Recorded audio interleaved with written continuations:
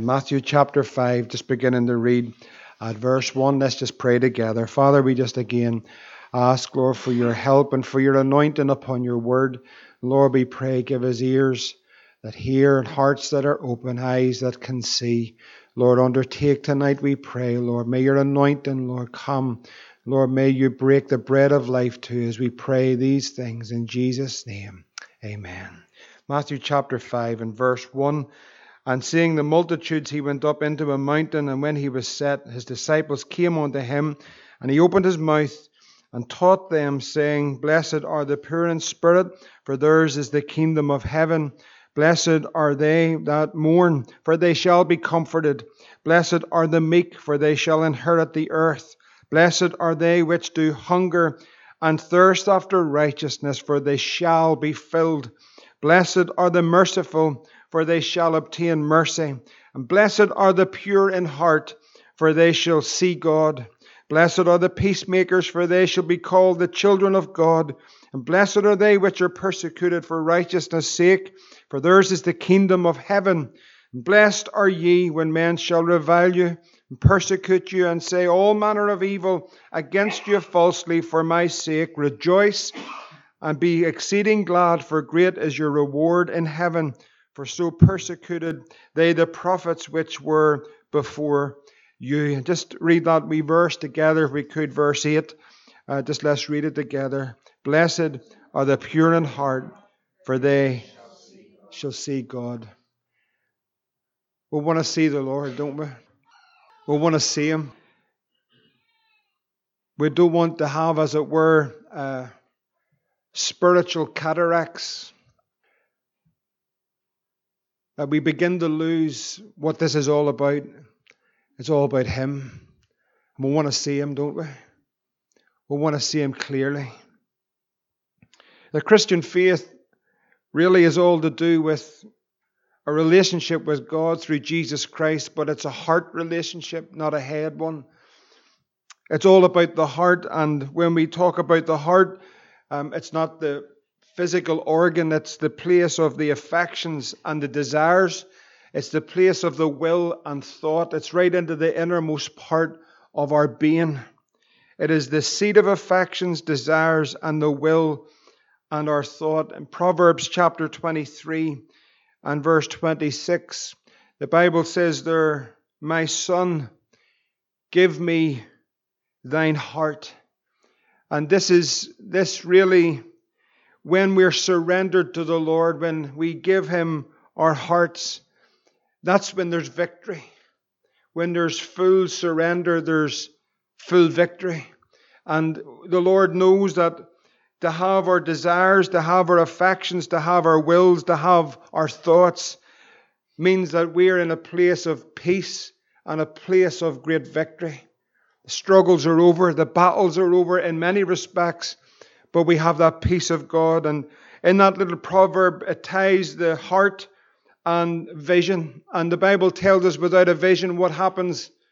We perish. Sight is crucial. Spiritual sight is absolutely critical for the believer. It says, My son, give me thine heart, and let thine eyes observe my ways. We see the heart and spiritual vision are connected, not only in our verse tonight, the pure in heart they see, but my son, give me thy heart, and thine eyes will observe my ways. And this particular beatitude, this verse 8, we understand that the Lord tells us that purity brings vision. Purity brings vision. And you're blessed if you can see, isn't that right? Paul lost his glasses last night and didn't see for a while, but praise the Lord, he has aids tonight to see. But, you know, we need the Holy Spirit to give us sight. And it's wonderful to be born of the Spirit of God because we're given sight. But we have a responsibility to keep our hearts. The heart is the seat of affections and desires. In Colossians, if you turn over chapter 3 and verse 1, we're told here about the very innermost part of man and woman, the very deepest parts of our being, and where we're to set those things. In Colossians chapter 3 and verse 1 says, if ye then be risen with Christ, praise God. If you're alive in Christ tonight, if you're born of the Spirit, then it tells us that we're to seek those things which are above, where Christ sitteth on the right hand of God. And then we're instructed that we're to set our affections on things above, not on things on the earth. For ye are dead, and your life is hid with Christ in God. And when Christ, who is our life, shall appear, then shall ye also appear with him in glory. And so we're instructed here that the very innermost part of our being, the affections, are to be set not on the earthly things, but on that which is above, that which is Christ. And we see in Scripture the devastating consequences of a people who set their hearts on the earthly. And if you turn over, I know the reading's well known, but in Revelation chapter 3, the 7 churches, Asia Minor, again the last church, the Laodicean church, we see here the consequences of a church that set its affections not on that which is the heavenly or the eternal, but on that which is the earthly. And what happens? So Revelation 3:14, it says, and unto the angel of the church of the Laodiceans write, these things saith the Amen, the faithful and true witness, the beginning of the creation of God. I know thy works, that thou art neither cold nor hot. I would thou wert cold or hot. So then, because thou art lukewarm and neither cold nor hot, I will spew thee out of my mouth, because thou sayest. And then we see the affections that are set on that which is the temporal or the earthly. I am rich, I am increased with goods, I have need of nothing, and knowest not that thou art wretched, miserable, poor, and blind. So we see when the heart is set on the temporal, there is a consequence, because there's a blindness comes and a nakedness. Goes on to say, the Lord speaking, I counsel thee to buy of me gold tried in the fire, that thou mayest be rich, and white raiment, that thou mayest be clothed, and that the shame of thy nakedness do not appear. And then it says, and anoint thine eyes with eye salve, that thou might see. Friends, these are very important verses. I believe they do relate to the day in which we're living, and the application here in Revelation chapter 3 is very profound, because it relates to the hour in which we've come, a lukewarmness or an indifference that comes in amongst the church and God's people, because their affections, their desires aren't focused on that which is above. They become focused on everything that's around us, and blindness comes. Without a vision, what happens? The people perish. And that's what's happening today.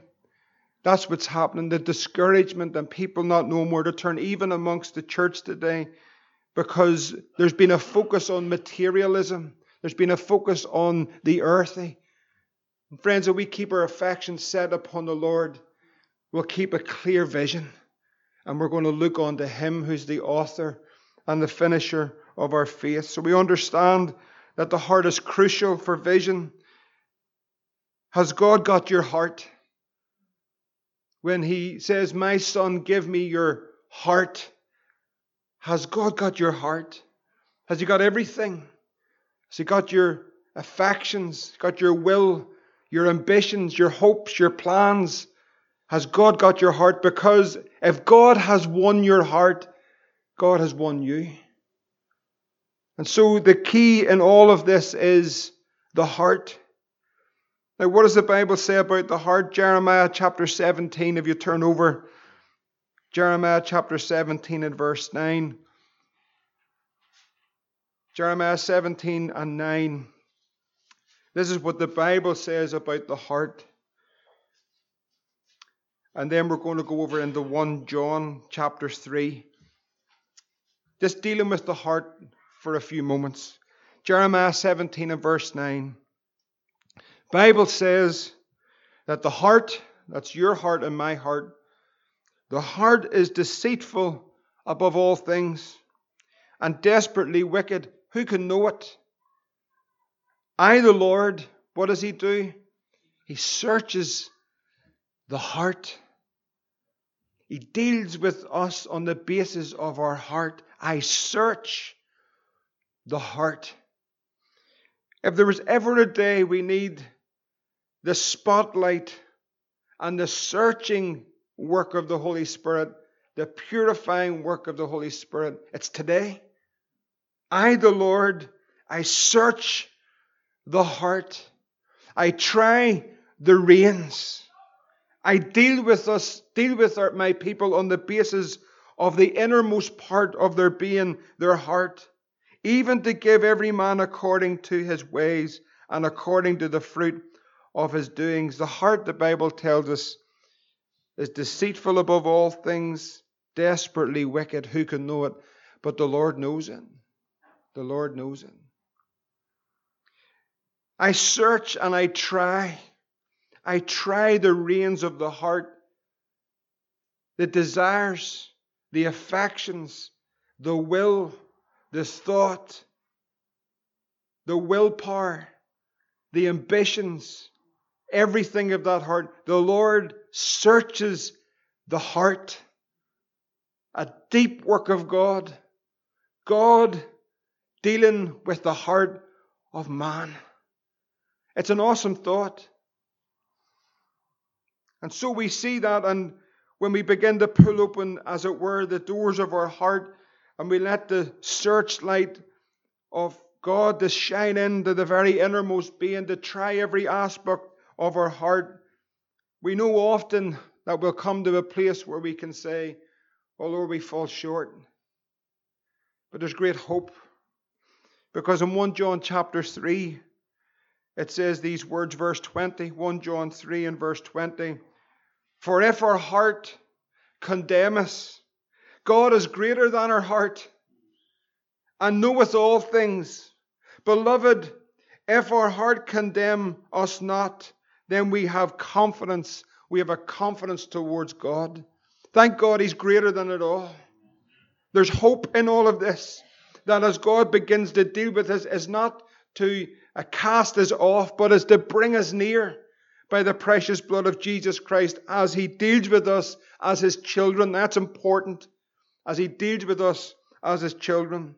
So, in the dealings of God in our lives, we understand God's dealing with the heart as children, as His children, is the work that we would understand to be the sanctifying work of the Holy Spirit.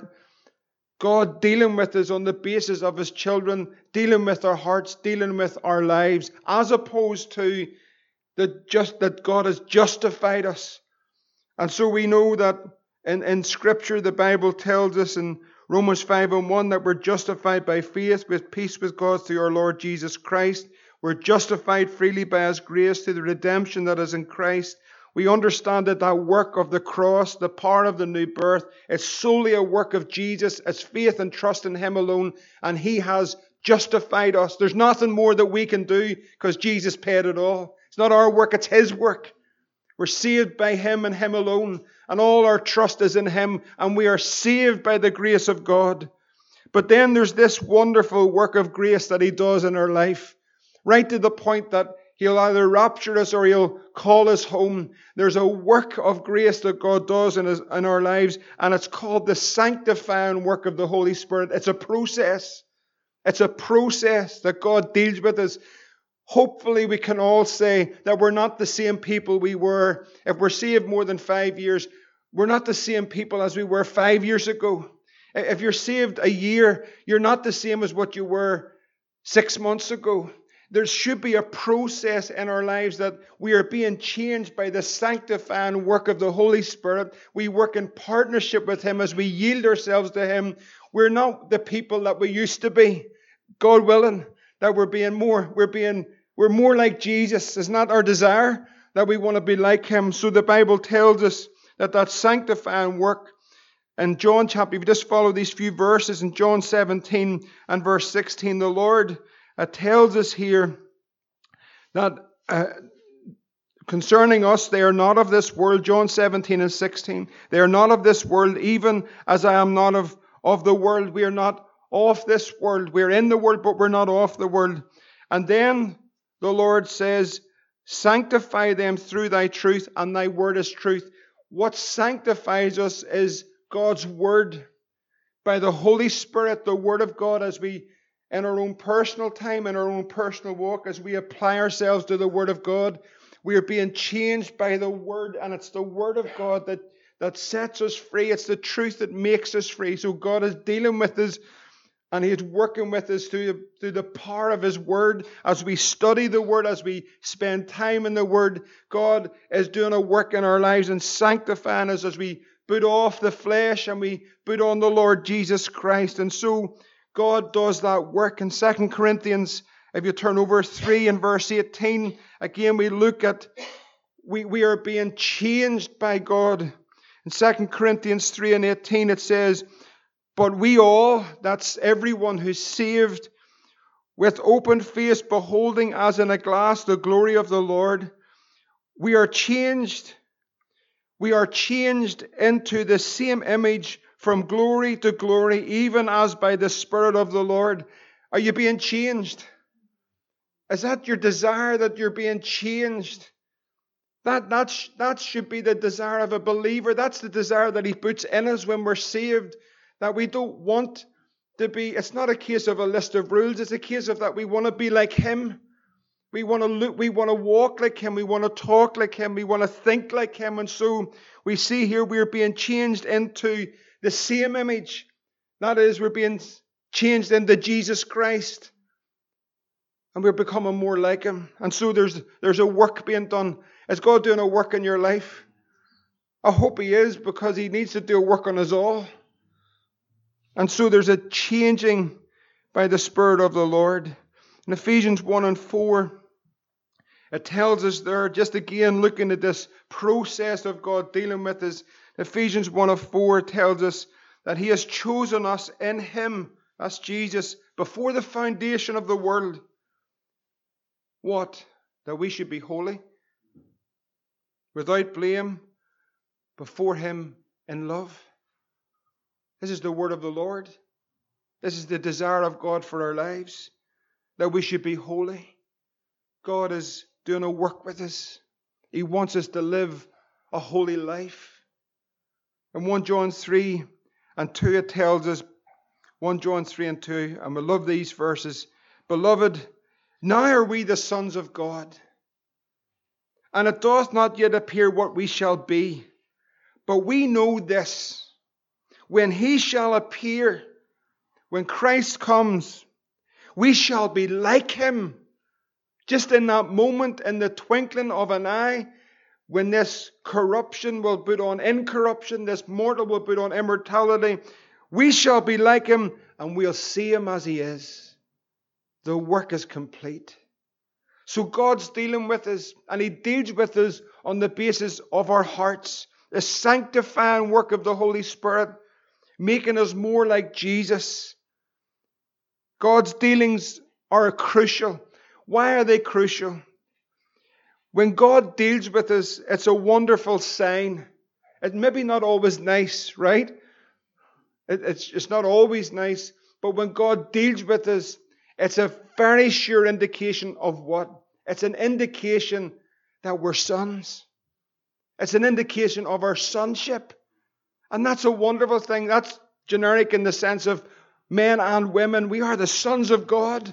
So God deals with us as we are sons. Hebrews 12 and verse 5, if you just look over to this. So if God's dealing with you at the moment, and there's a severe dealing of the Lord, praise God, because He's dealing with you because you're the Son of God, or one of His sons. Hebrews 12 and 5 says, and ye have forgotten the exhortation which speaketh unto you as unto children. My son, despise not the chastening of the Lord, nor faint when thou art rebuked of Him.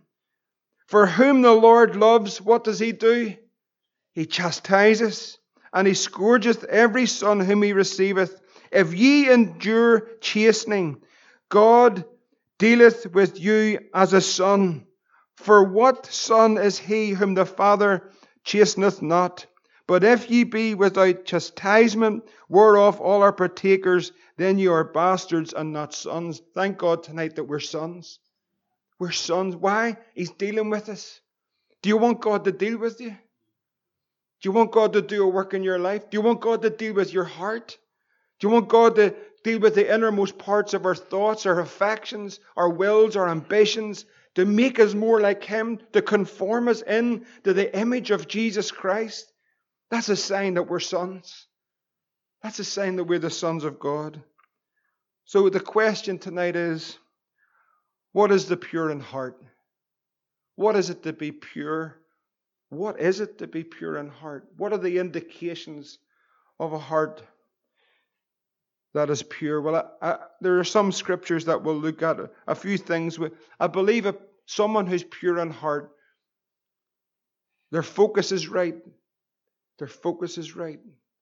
They have a right focus. You know, when you go to get your eyes tested, and then they keep on better or worse, better or worse, and then you forget which one's better and which one's worse, and you don't know what to say. But they're wanting to get the focus right so that you can see clearly.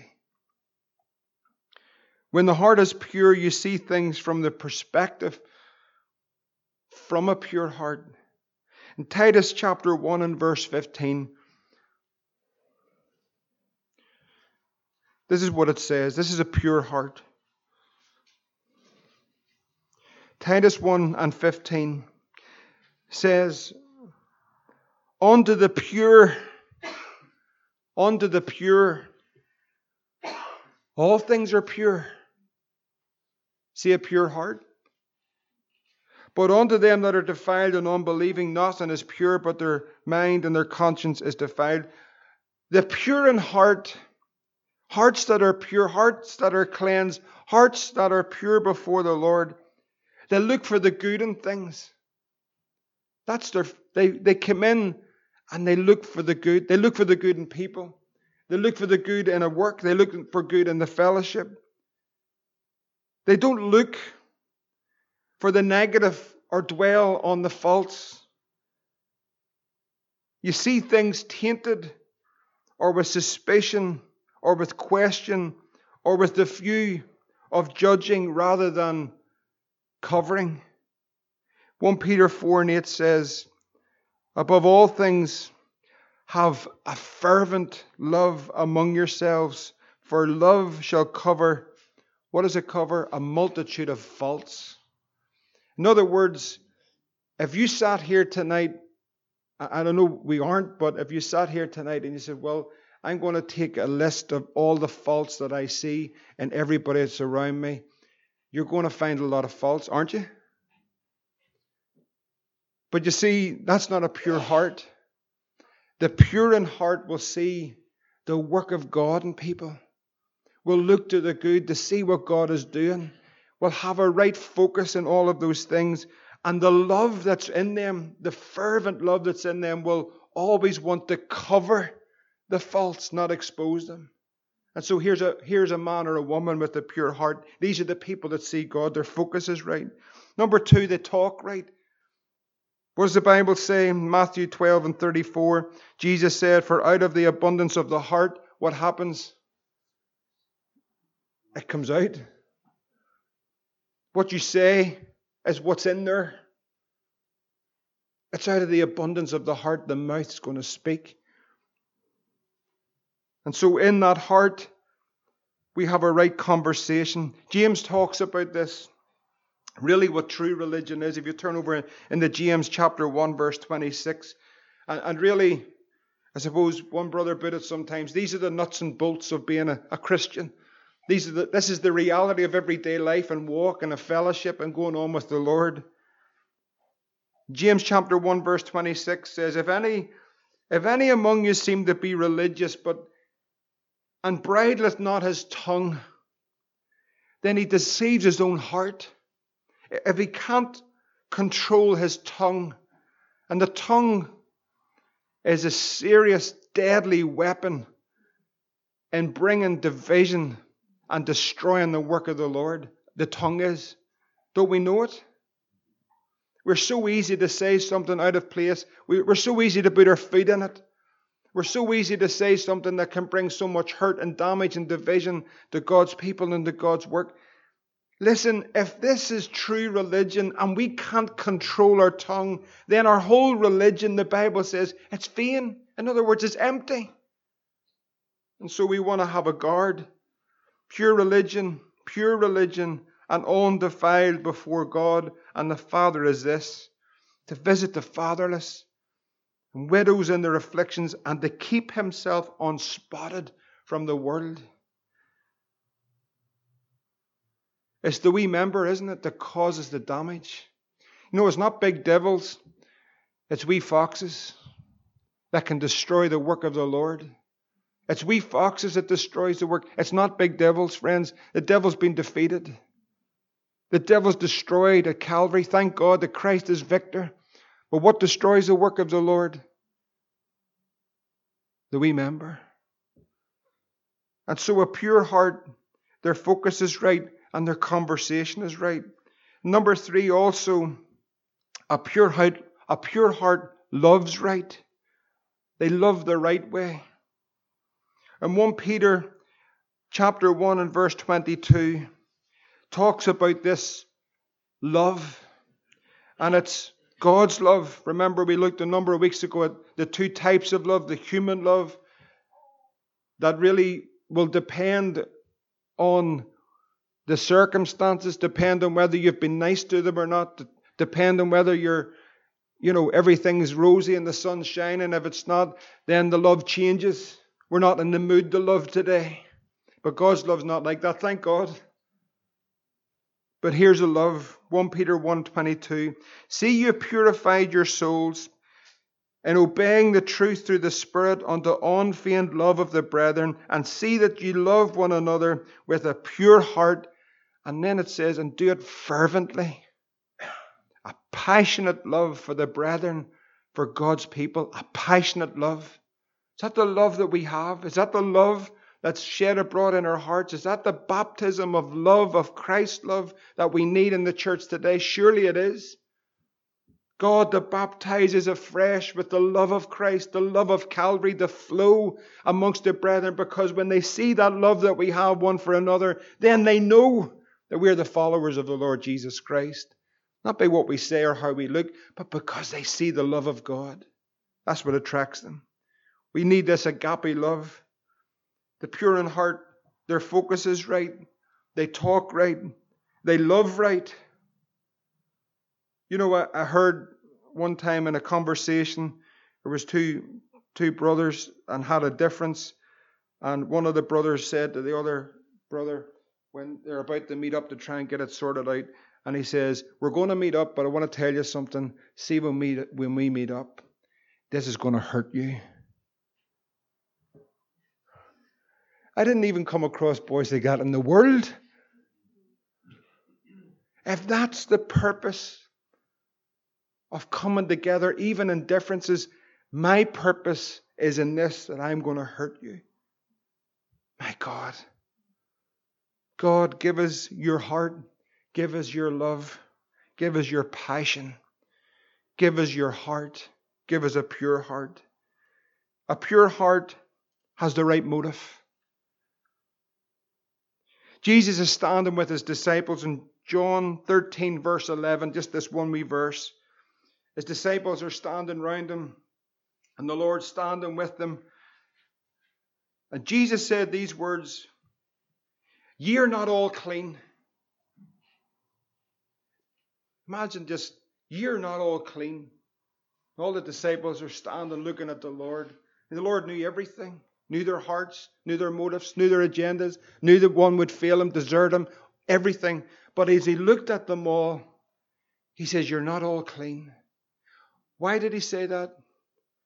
Because he knew that there was one that had an agenda. His name was Judas. One of you will betray me. You see, this now goes right to the very depths of motive. Not just what we say or not just what we do, but why we say it and why we do it. It goes right down to the very depths of the individual, right into the very depths of a heart. I, the Lord, search the heart. You're not all clean. Why? because their motive was wrong. Lord, give us a clean heart and a pure heart, and give us the right motive. Why do we do what we do? Why do we say what we do?